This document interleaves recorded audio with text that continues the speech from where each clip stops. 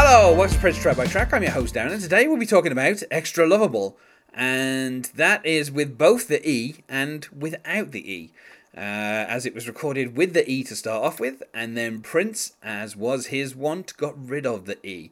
This, of course, recalls the whole album Expectation, which was missing the E's off all of those tracks.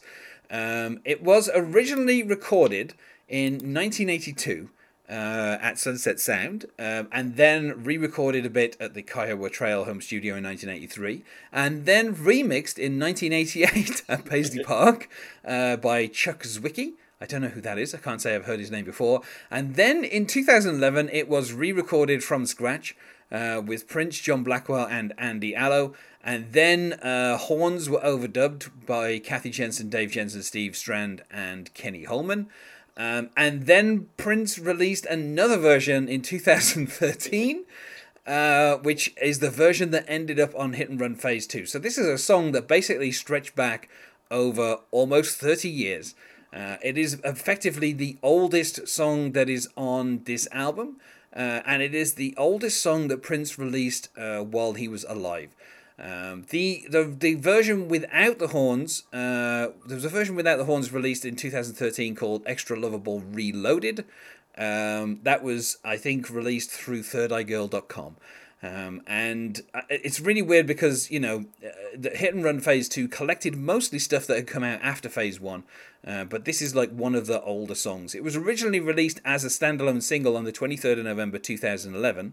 And that version was 5 minutes and 1 second. And joining me to talk about this song today is Alec Reyna. Hello, Alec. Hello, good to be here. Now, what's interesting, I think, is, first of all, this song was recorded many, many years before you were alive. Yeah. And also has been around, at this point, more years than you have been alive. So, oh, yeah. So it's kind of crazy that it took Prince like almost 30 years to settle on a version of the song that he kind of wanted to release. And that, you know, we eventually kind of ended up with him changing it from Xtraloveable with an E to Xtraloveable with just an X. You know, but before we get into the song, you know, as this is your last appearance on the podcast, and we are here, you know, talking about a song that's on Prince's final album, you know, I guess we have to kind of talk about, you know, Prince's death. You know, kind of, do you remember where you were when you heard about it, and, you know, what was kind of your reaction to it? Yes, I was, it was my senior year of high school, actually, and I remember, I was in the a cappella choir, which was like the highest choir, and they were actually planning a trip, right? And I didn't want to go on the trip because choir was kind of meh, and then on top of that, it was like $1,000 or something like that. I'm just like, that ain't me, fam. So she was like, all right, well, only the people that go on the trip had to do this rehearsal thing. So she's like, because I didn't have to be there, and like the 5 other kids that weren't going to go, she was like, y'all just go to lunch for all 4 lunch periods. And so you'll get out of my hair and I don't have to watch after y'all. And I'm like, oh shit. So it was cool. I had a really fun day. I had 4 lunches in a row. So it was effectively like 2 hours of lunch in high school. And I was having a really good time. In the 3rd period of lunch, I got a text from someone and they're like, yo, I heard that someone is like dead in Paisley Park. And I was like, oh, really? And I got more texts from people. And then a couple people that I like knew came up to me because I was always like a very, a lot of people knew I was a Prince fan. I had some shirts and stuff. I talked about him in the little like Socratic seminars and stuff like that. And I was like, I was like in disbelief when they told me that someone had died in Paisley Park, because I don't think it was confirmed it was Prince until after the fact. I was like, yeah, I bet it's not Prince. Like, I just really was like, it can't be Prince. And then when it finally was like, yep, it's Prince, I left. I left school. I went I found a place to just be by myself for a while, and I didn't cry or anything, but I just like kind of looked down, and after 10 minutes, I called my mom and talked to her for a little bit because she's the one that put me on to Prince, because she had the 1999 cassette, Sign of the Times was her favorite album. So it was always something that we liked doing together. And yeah, it was a very weird experience. I've never really had too many significant people in my life pass away. So I think Prince hurt harder than everyone else because he was always kind of like my alternative male role model, because we've always had more like hyper masculine people in my life, in my family and stuff like that, which is all good and all that, and they never were like awful to me or anything, but Prince was always someone that I felt was their self just kind of regardless. So he kind of felt like he was like an alternative role model for me to just be myself and try my best at stuff. And yeah, it was really crazy. And after I got home, I just went on MTV, and me and my mom watched probably 6 hours of Prince music videos and Purple Rain that they were all playing. I had prior commitments and stuff I had to do that day, but I didn't show up to any of them, and it was quite the thing. It was definitely a shock to me, and probably the biggest experience I've had with mourning ever, which kind of sounds lame that I'm saying that about a celebrity, but I've just never really had too many people in my life that I've actively known pass away. And I just felt like I'd had I was 17, so 17 years of just listening to this guy's music and building up a collection of it. And it was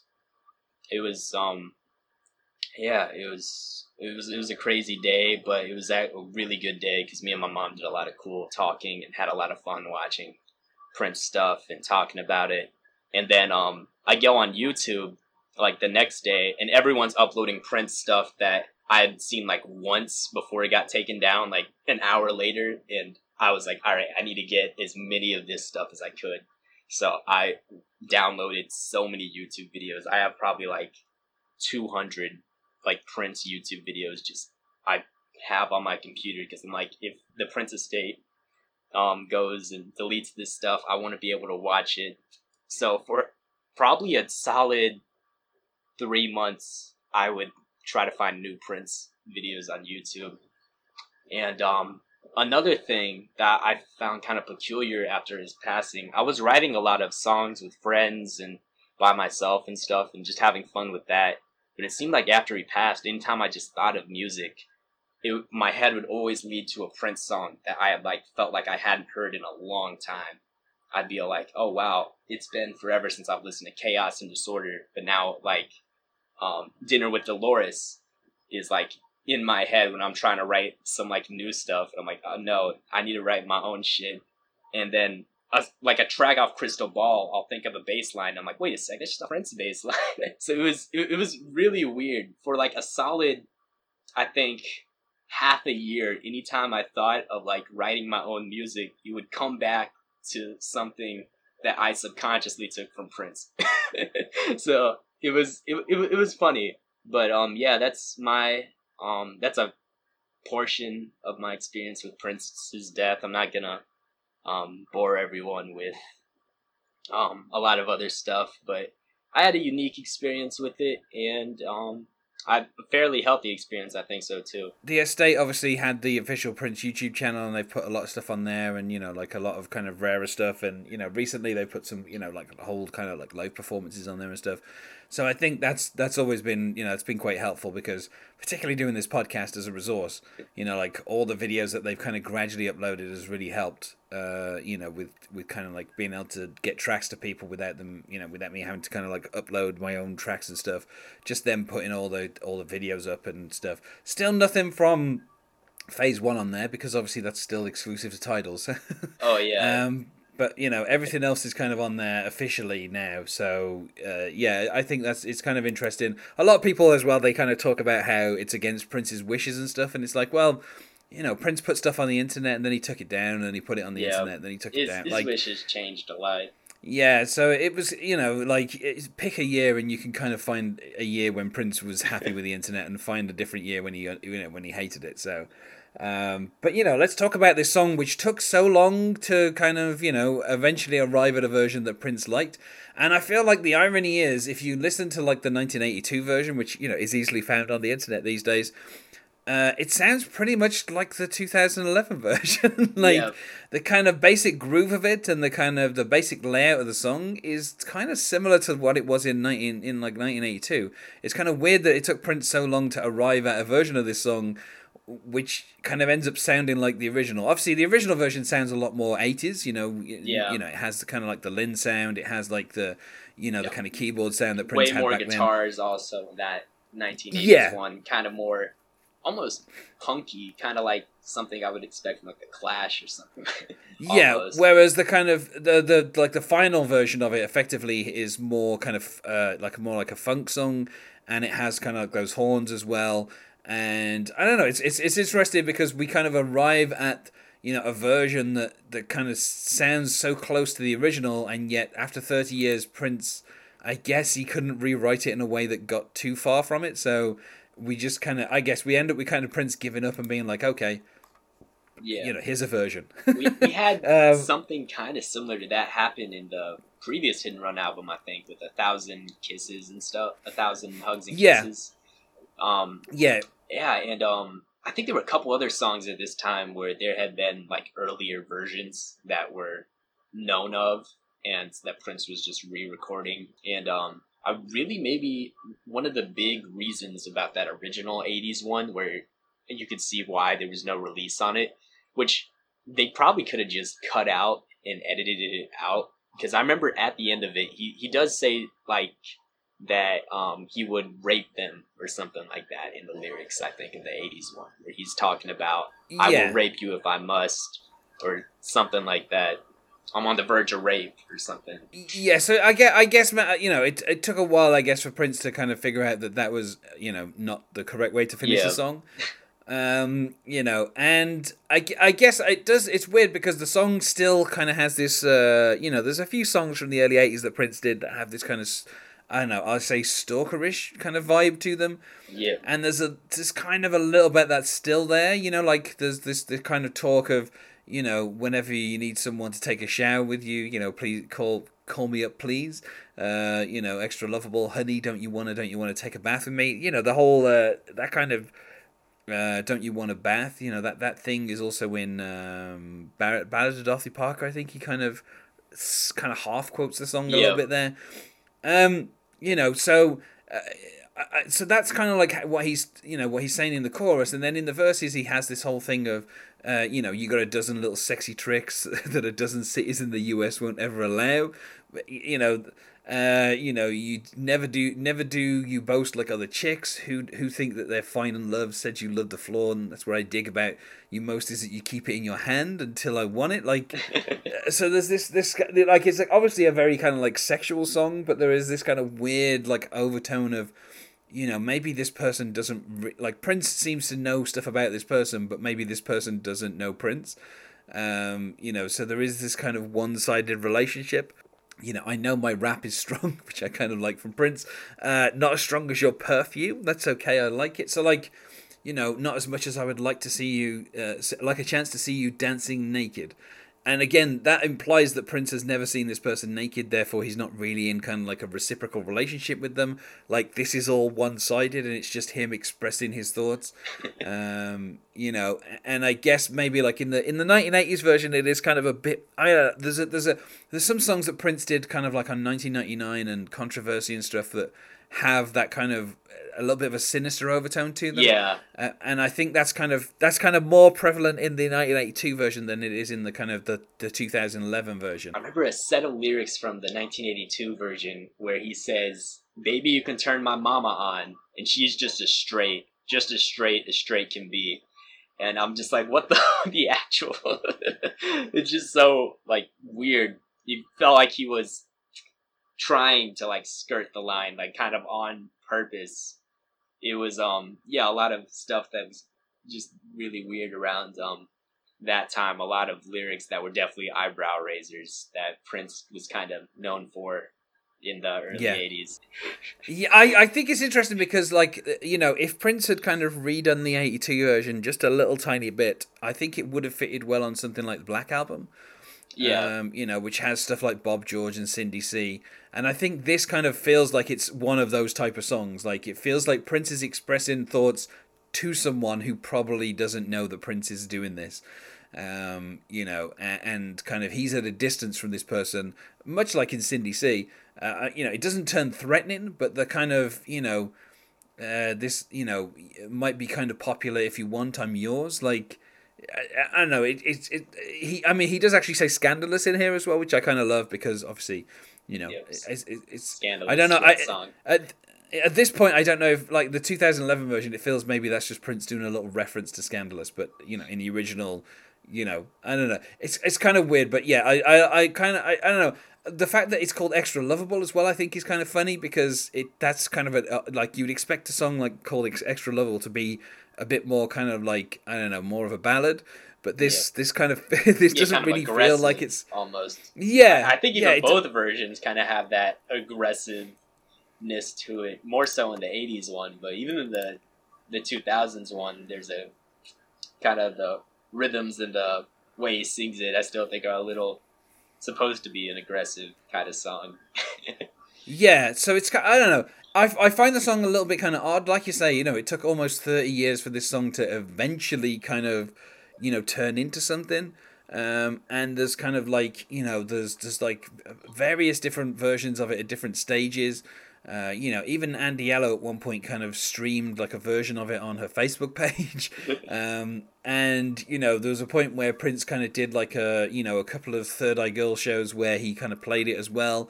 And I don't know, it's kind of interesting that eventually it ends up on Hit and Run, you know, phase 2. I mean, to me, I guess obviously it doesn't have like the kind of the overwhelming Josh Welton production on it, so I guess maybe that's why it wasn't on phase 1. But I don't know if it really fits on phase 2 as well. Like, you know, a lot of the other songs on this are kind of a bit more mature, and this feels, you know, very much like kind of early 80s Prince.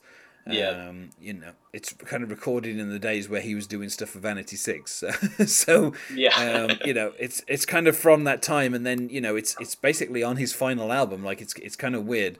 You know, and even then, it like when it was on his, you know, by the time it found its way into its final album, it's like it had been around for like another 3 years before it, you know, eventually landed on an album. You know, so maybe Prince I don't know. just liked rewriting the lyrics to some of his songs because I've seen like, you know, around this time, I feel like I remember him doing DMSR.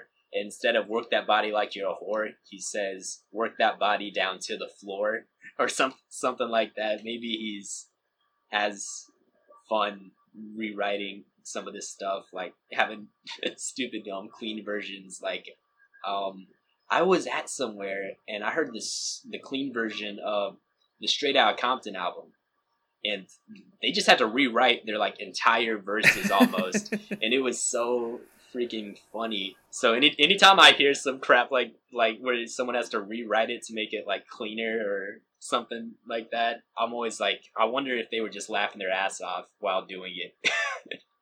Yeah, it's weird because like when Eminem became like huge, like My Name Is over here got to like number 2, and like the version that was always played was like the, you know, the clean version. And basically, some of the kind of verses make absolutely no sense because every line has been rewritten, and none of it hangs together, and it's kind of nonsensical. So I don't know. I mean, I think maybe some rappers had fun doing the clean versions of stuff where they just rewrote stuff and it made no sense. But yeah, I don't know. This song, I don't know. I kind of like the original way it sounded. Like, you know, if Prince had just kind of updated the original a little bit, maybe. I don't know, maybe it would have been a 4 out of 5, but I feel like kind of the version that's on Hit and Run 2 is kind of a bit too kind of clean. Yeah. And it doesn't really fit with the subject matter. Like the production feels at odds with what Prince is singing. So for me, I would say I can't go any higher than maybe a 3 out of 5. I think I would one up that and give it a 4 out of 5. Even though I wish the production was more grittier because it feels like a gritty, aggressive song. It just still like I think a really strong highlight of the album and a pretty interesting single to hear Prince rework it, and I always have a fun time listening to either version of this. But yeah, I think the production's a little bit too clean for my liking to be like a perfect Prince song. But I think there's still enough elements there that I really enjoy. Prince, he played it live a little bit because, the single came out to promote his Welcome to Canada tour at the end of 2011. So he played it a couple of times in 2011, 2012, and then occasionally played it in 2013-14. But after that, he was on his piano and microphone tour, and I don't think you could do this as a piano song. I don't think it would really work. I don't know if there's a way that he could perform this on the piano and microphone tour and make it fit in. So he didn't perform it after 2014. Yeah, so I don't know. I think it's kind of an odd track, and I think this is something that maybe we're going to see a lot more of. The stuff that comes out of the vault. Kind of in recent decades, let's say, we've had stuff like the whole kind of Pet Sounds thing where you can hear like all the 10 on like versions, 10 CDs, you can have like stuff. you can hear like 30 seconds of someone singing a single line from Good Vibrations. And so I don't know if the estate will take that approach and maybe give us like albums, but with all the different songs that were going to be on them, or the different versions of those songs, or maybe officially the original version of Xtraloveable was never released, although obviously it is out there for people to hear. So I wonder if there's a number of songs that Prince had kind of done later on in his career where they have like early 80s versions, and maybe some of the albums that get put out by the estate when they remastered them, maybe if they were to remaster Phase 2 and add the original version of Xtraloveable in there and stuff, that would be kind of interesting to kind of hear some of the other songs that Prince was doing around this time that might have been on this album. I think that kind of thing would be worth listening to. They did that a little bit with the kind of Purple Rain, with the deluxe Purple Rain, where they had like alternate versions of certain songs, and it's always kind of interesting to hear. So if the original version ever gets an official release, it'd be quite interesting to hear the reaction to it. I'm surprised with the Purple Rain Deluxe they didn't just go ahead and do like a Pet Sounds or something they do with Sgt. Pepper's, where it's like if you want the really expensive like 10 CD version, because I feel like Purple Rain is like the album that they could get away with releasing like 10 CDs of just random Prince stuff that he recorded around there, because it was like his landmark album. But instead we just got the 3 CDs, 2 of them with music we've already heard, and then we got the DVD movie.